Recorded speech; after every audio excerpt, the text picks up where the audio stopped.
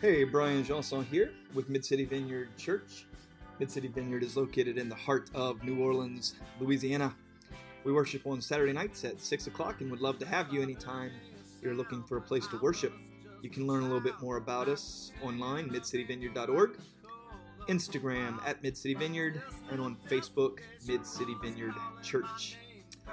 We took a little break this week from our current series, and we were looking into a topic called Why Do We Do What We Do as a Faith Community? Really looking into how we believe we've been called to be a community of faith in the Mid-City community for the Mid-City community, what that looks like in praxis, and how we go about working that out. So, we hope you enjoy. Let's head on over to the podcast. Much peace to you and to yours. So tonight, I thought that we would take a week to actually talk about some of these things that we are engaged in, because we do hit a season. We try to regularly serve our community, but there is this season from October till December where we end up having a lot of different outreaches planned, and we're not trying to. Matter of fact, this year we're talking about how many. We don't want to do too many because we're not trying to tax. I mean, we're a small community of faith. We had these. Oh, I guess I should tell you that too. We just completed our Relate course, which was fantastic. The workshop we did for couples. We had 9 couples sign up. 8 couples completed it, which means only 1 couple dropped out. It was a 5-week course, and of those 8 couples, of those 8 couples that completed, 5 are not part of our community of faith. They found out whether they were invited by a friend or they found it on social media. And 2 of the ladies that were there said, hey, we're coming to Blessing of the Pets on Sunday.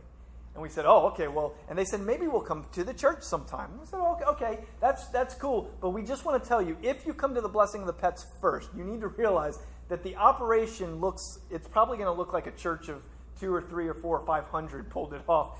It's only a church of about, between 30 and 50 every now and then. You need to know that. So, and we know, right now we're 35 to 50 adults, and then we have our kiddos. We're not trying to overtax it on the outreaches, especially when it comes to the ones that really cost money. However, Mid-City Vineyard, a community of faith in the community for the community.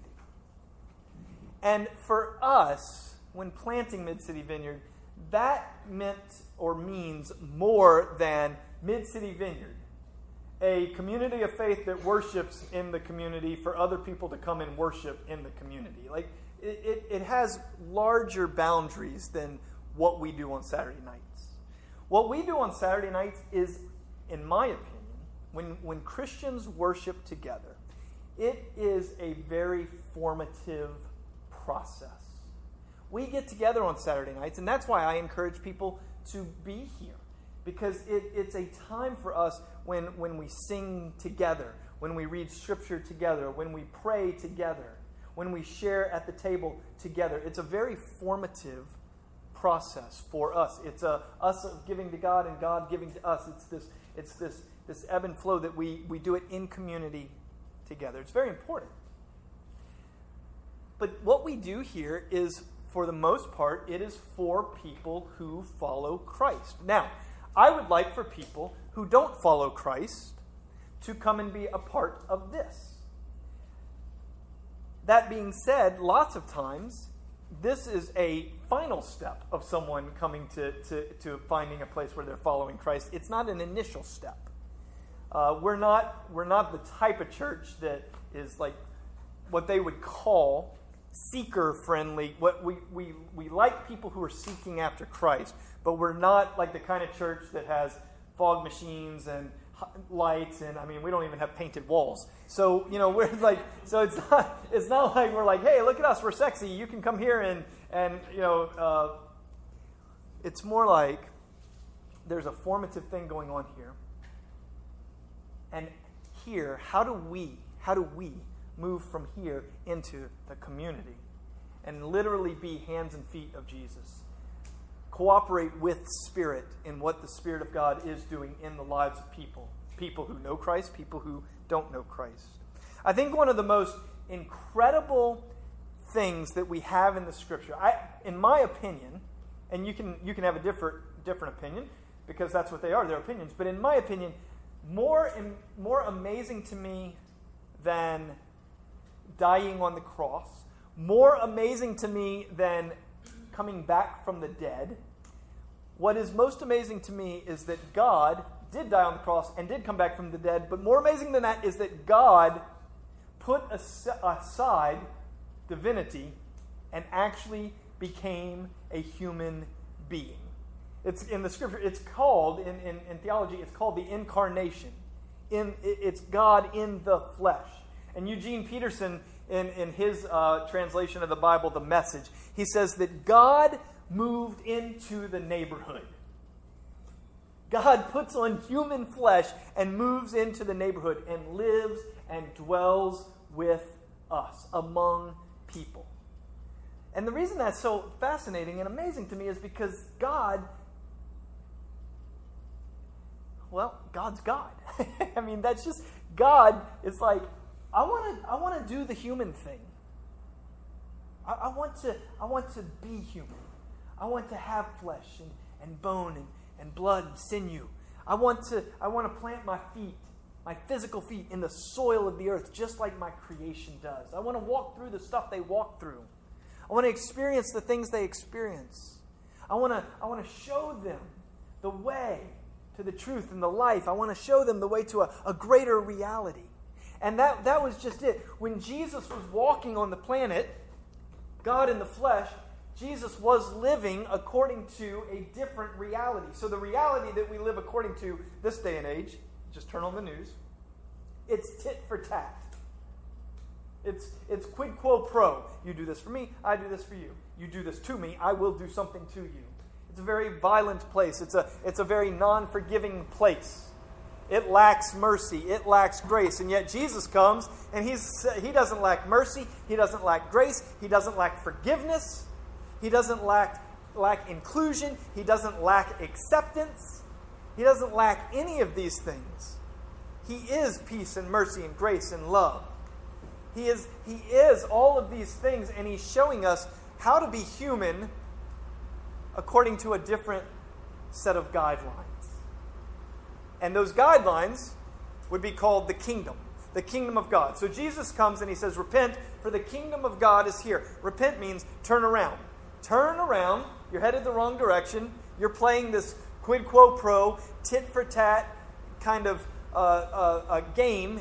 That's the wrong direction. It'll never lead to more fulfilling life. It'll never lead to peace. It'll never lead to grace. You'll never experience beauty. So turn around and come this way. And when you lay that down, you'll experience love and mercy and grace and beauty and kindness and goodness and all the things of the kingdom of God that come with it. And so what do we find? We find Jesus regularly connecting with people and showing people a different way. But have you ever noticed when you read the Gospels, where does Jesus do most of his connecting with people? He does it in the streets. He does it at weddings.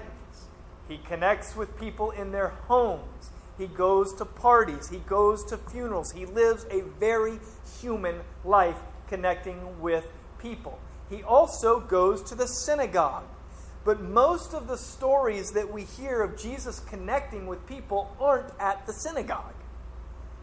Most of the stories that we hear of Jesus really connecting with people is when he's walking down the street, or when he is at a wedding, or when he's at a funeral, raising a dead person, or when he goes to someone's home where they have a sick daughter, or where he's hanging out literally on the side of a hill, on the side of a mountain. Jesus is walking and talking and interacting and connecting with people. And the thing about it is, Jesus had the amazing gift of hospitality. Now, we understand a lot of times hospitality. You know, like Ryan walks in tonight and I'm part of the hospitality team. hey, I'm Brian. Brian, nice to meet you. Here's a bulletin, and there's the coffee. And we're like, oh, good, you were part of the hospitality team. Thank you. That's like a very small sliver branch of hospitality. True hospitality is it's a heart. True hospitality is when someone has a heart that creates and makes space for other people. And you've met these people in your life, haven't you? Where you left, and maybe it was the first time you ever met them, but you left feeling like that person really cared. That person was so in tune with me. I felt like there was a soul connection. I don't even know what that was. What that person has is they have this gift of, and this practice of hospitality. They created space in their heart and in their soul and in their psyche and in their body and in their mind for you in those moments.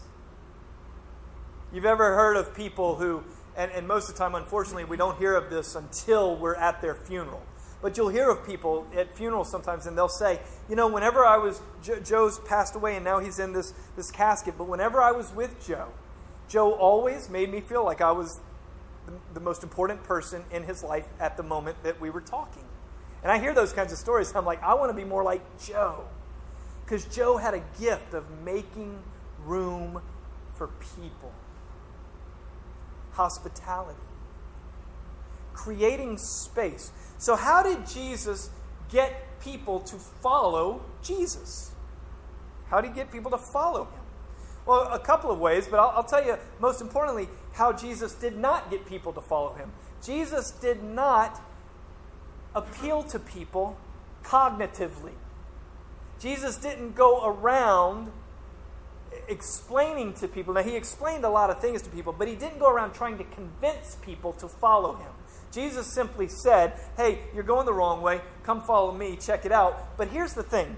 The disciples, would we say, Matthew, who was Levi, and Judas, and Peter, and John, and James, and some of these other guys, would we say that the first day Jesus said, hey, come follow me, were they Christians?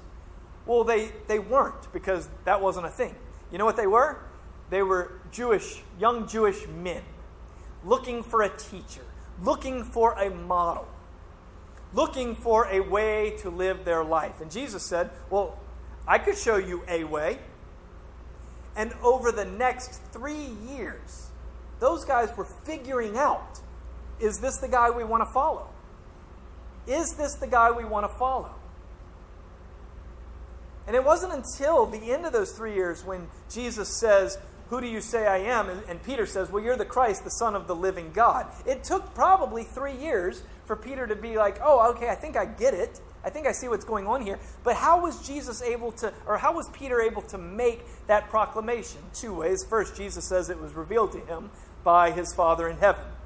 The second way is that Peter had been living life with Jesus for 3 years, watching Jesus in his ways of kindness and mercy and grace and inclusion and forgiveness. Watching Jesus in his ways of not picking up the sword, not holding grudges, but ebbing and flowing and moving in the ways of a different reality. Peter was drawn to that. Levi was drawn to that. These men and these women were drawn. But the only way it happened is because Jesus shared life with them. And Jesus didn't, for lack of a better term, lord things over them. But what did God in the flesh do? God in the flesh took care of his disciples. God in the flesh provided for his disciples. He would feed them. He would pray for them. He would pray with them. The night before his betrayal, he would get down and he would wash their feet. And then he would tell them, go do the same thing. The washing of the feet was that something, when you would walk into a host home, the host would not wash your feet. The host servants would wash your feet. Jesus took himself and put himself not in the place of the host, put himself in the place of the servant to wash their feet. And he said, now you do the same thing. So, for us, here are a couple of things as a community of faith that are really, really important for us. Number one, how will we continue to create space? Now, I want you to think about this individually, for you, but then also for us as a collective. How will we create space in our lives for others to experience the love and the mercy and grace and beauty of Jesus, the Christ? How will we create space to cooperate so that people can begin over time to recognize the work of the Holy Spirit in their lives? Keeping in mind, if it took Peter and the rest of the guys 3 years, well, we've got time, right? So much of Christianity these days is about, or it has been, you don't experience this here at Mid-City Vineyard, but maybe you grew up in a church like this where it's about getting another notch in the belt. It's like you gotta meet somebody and you gotta try to lead them to Christ in some way, shape, or form, and then you got another one and you get a notch in your belt, and it's like, but it's this kind of process. But I don't see anywhere in Scripture, in my own life or in the lives of others, where it's like this. It's more like there's everyone's life, their soul is like the soil, and it's got to be worked, and the seeds have to be planted and watered and nurtured and cared for and loved. Because I want more people in our neighborhoods to experience more life and love and mercy and peace and grace. And I believe the way to that is through Jesus Christ. But that takes time. So in your own life, how are we creating space for people? Collectively, how do we create space for people? This is important for us. And so here are some of the things that we intentionally choose to do. We want to be good at throwing parties. We've talked about this before, but we want to be good at throwing parties. And to be honest with you, I think we're good at throwing parties as a church. Our Relate course, I would say that our Relate course was throwing a party. 8 couples at Coffee Science, Wednesday nights, 5 weeks. Each week we got together, and Christy and I would lead this workshop. We would have dessert, and we'd have folks that were serving dessert, and the coffee bar was open, and it was just the most common comment we got on the surveys was, and I think this is very telling, but the most common comment was, "This was so much better than I thought it was going to be." And then the other comment was, "This felt so much better than I thought it was going to feel." So you had the thoughts and the feels. But people were like, they were into it. And by the end, honestly, the couples that aren't part of Mid-City Vineyard, I don't know that they'll ever come to Mid-City Vineyard. They might. But I do know that we will be going to dinner with more couples now. We have more friends, just simply through this. And I look at that it's very Jesus-y. Because Jesus would make friends, and then he'd hang out with those friends. And the more he would hang out with those friends, the more opportunities those people had to see how Jesus lived his life. And they could make a decision for themselves or not if they liked the way Jesus lived his life. Most people did, and they were like, well, I want to live my life more like that. Relate was a great party. Another good party that we do, Mid-City Vineyard, is, I think Red Bean Mondays has been a wonderful party. It's created a space for us to be together. It also creates space for you to bring a friend or a neighbor to our home, but it also creates a wonderful space for us to invite our neighbors, Christy and I, to invite our neighbors, and we all get to just be together. It creates space in that kind of setting. Now that our house is being eaten by termites, we're not able to do Red Bean Mondays quite right now. But we'll get back to it because it's a good party. It's a good thing. Which would lead me to why we went to Red Bean Monday as a community of faith once a month at our house. And then we pitched it to everyone to say to you, why don't you take the other once a month, Monday, and throw a party at your home and invite your neighbors? Because it's a way to create space with your neighbors in your neighborhood and get to know some folks. October 16th coming up is National Night Out Against Crime, and it's common for neighborhoods to have block parties on National Night Out Against Crime. And so we would encourage you, that's a Tuesday night, to consider throwing a small party with some of your neighbors. It's an easy excuse.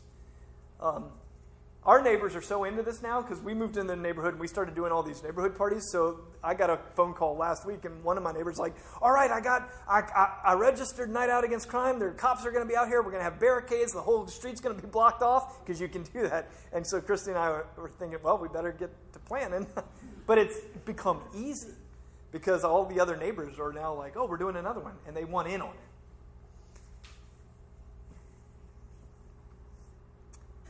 What about some of these other things?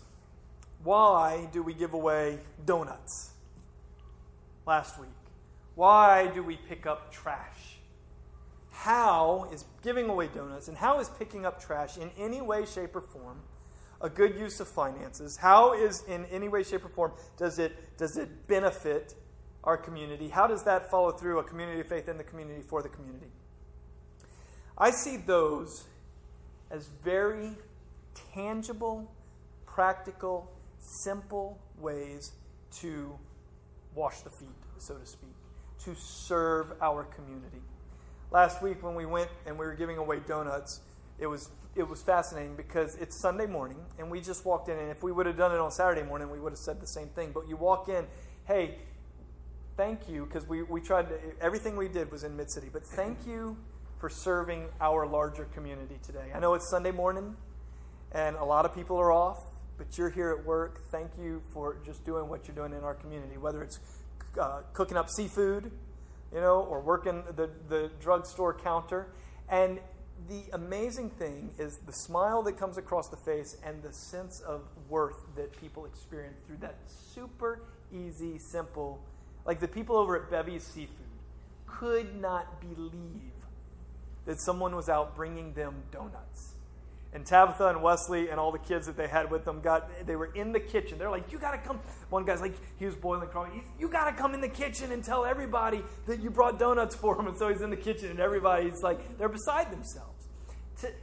So, well, did you win anybody to Jesus? No, but we weren't trying to. Did you get anybody's email so we can add them to the newsletter? No, but we weren't trying to. What we were trying to do is simply say, hey, we're from Mid-City Vineyard. We love you guys. We thank you guys for being a part of our community, for doing what you're doing in the community, and we want to bless you today and say have a great day. Mission accomplished.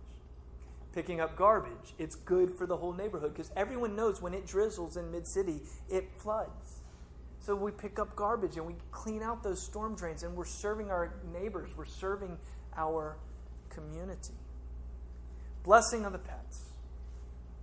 Because it's turning into something. I think it's going to get better and better. But what's the deal?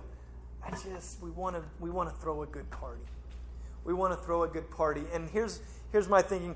Blessing of the Pets was birthed in my soul before we even planted Mid-City Vineyard. When Christy and I were spending all of our time in Mid-City, I just remember thinking, what's a way that you can really let people know in Mid-City that they're valuable to you, that they're important to you, that you want to be in relationship with them? Take care of their pets. Take care of their dogs. And so that's where, now it's a Catholic thing, and the Episcopals really love to do it up too. But I think it might catch on in the vineyard, because every time I post it, all my vineyard friends are like, what are you doing? We're blessing the pets. And people are excited because it simply gives us a way to connect with people, which is why when we're there tomorrow, may we think hospitality, hospitably, so that we're not simply and only talking to one another, but what does it look like to make space to speak to others, to engage others, to ask others questions about themselves and about their pet. Because once you ask them about their pet, they can talk to you forever. But it's a way for us to come alongside and to serve. And we don't, and I know I'm not really sure where to go with this, but I'm not, when we give away donuts, it's not to try to grow this. And when we do Blessing of the Pets, it's not to try to grow this. Because this is going, I believe that what the Holy Spirit's doing here is the way this is going to grow, this right here, this is going to grow relationally. This grows relationally, which means that when Ryan is developing relationships with someone and he realizes that they're in a spot in their life and they might be at a place where they're ready to connect with Christ in a deeper way, he would say, you want to come to church with me? That's how this is going to grow. This is going to grow relationally. But the key there is, are we in those types of relationships? That would be a real question for us. And to move it into Mid-City, how are we doing relationally in the community in which we find ourselves? So these are the reasons. This is the theory. This is the understanding behind it. So tomorrow, when you're out at Blessing of the Pets, don't feel like in any way, shape, or form that you need to talk to anybody about Jesus. Matter of fact, I go a little further and say, please don't talk to anybody about Jesus. Unless, of course, you sense the Spirit of God is doing that. That's the whole thing with hospitality. It's connecting and cooperating. What is the Spirit of God doing here and now? And if the Spirit of God's doing that, then go that way. But if the Spirit of God is talking and is just loving on someone's pet, then do that and do it well.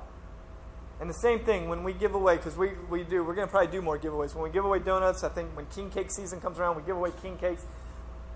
Well, what do I do when I give? Bless you. Like really, like from the bottom of my heart, may you just have an amazing day. We love you as a community of faith. We love you. We thank you for being here. And if you ever need anything, don't hesitate to call us. Does that resonate with you? You know, it's just so it's this thing of moving and meeting people where they are. And I love that. I love that about us. I love what I believe that Jesus and what God and the Spirit are doing with us. I think this is a wonderful way forward for us. And I honestly, golly, I don't think you can live in a better city for trying to be good at just throwing parties. I mean, some of the best parties Christy and I have ever had were hurricane parties. Right? I mean, what happens? The hurricane's about to start rolling through, or it just rolled through. I mean, this was how we got to know our neighbors in our other neighborhood the best of all. Because we all opened up our freezers because we had no power, and for the next 3 nights, I think this was after Isaac, for the next 3 to 5 nights, we had no power, and so we all just we took out the grills, and every night, we just emptied our freezers as neighbors, and we were cooking up meat, and just eating it, and we had hurricane parties 4 or 5 nights in a row, and we made literally lifelong friends in that neighborhood. And here's how, let's bring it full circle, and I'll close it. So that now, recently, one of those neighbors, he was an older gentleman, but he passed away. And his widow, we moved out of that neighborhood years ago. They never came to the church I was pastoring at. Matter of fact, Mr. Joe, he was the older man. The very first time I ever met him, and I told him I was a pastor, he asked me if I knew Latin. And I said no. And then he said, well, then you're not a real pastor because the only mass I go to is Latin Mass. And I said, so you speak Latin? He said, no, I don't understand a word they're saying, but that is the only true Mass. Mr. Joe died a few weeks ago, and his widow, Miss Wanda, though we moved out of that neighborhood 4 years ago, you know who she called? She called me. Just, I want you to know that Joe passed away, and I would just ask that you would just continue to pray for Joe, and will you continue to pray for us and for me and for my daughter. Why? Well, because, in all honesty, Christy and I had created a space for her. in our life, and she knew. I mean, people know you follow Jesus. They see it. They don't need a lot of telling. They see it. So we create space, and that's what we're doing. That's what we're doing right here. And that's why I'm more excited about tomorrow. Because this is everything I want us to be as a church. We get to be with people that God loves immensely, people whose lives are not everybody, but a lot of folks out there. Their lives are not determined and dictated by peace or mercy or love or kindness, but they find themselves in difficult situations. And if we can just be a little bit of love and light right there, shake hands, rub shoulders, hug, bless pets, then we're going to do it to the best that we possibly can. So I want to invite you to be there tomorrow. I want to invite you to think through how you're going to do this in your own neighborhoods and how you continue to allow and open up your own life for others as we continue to figure out what it is to be servants as we follow the model of Jesus.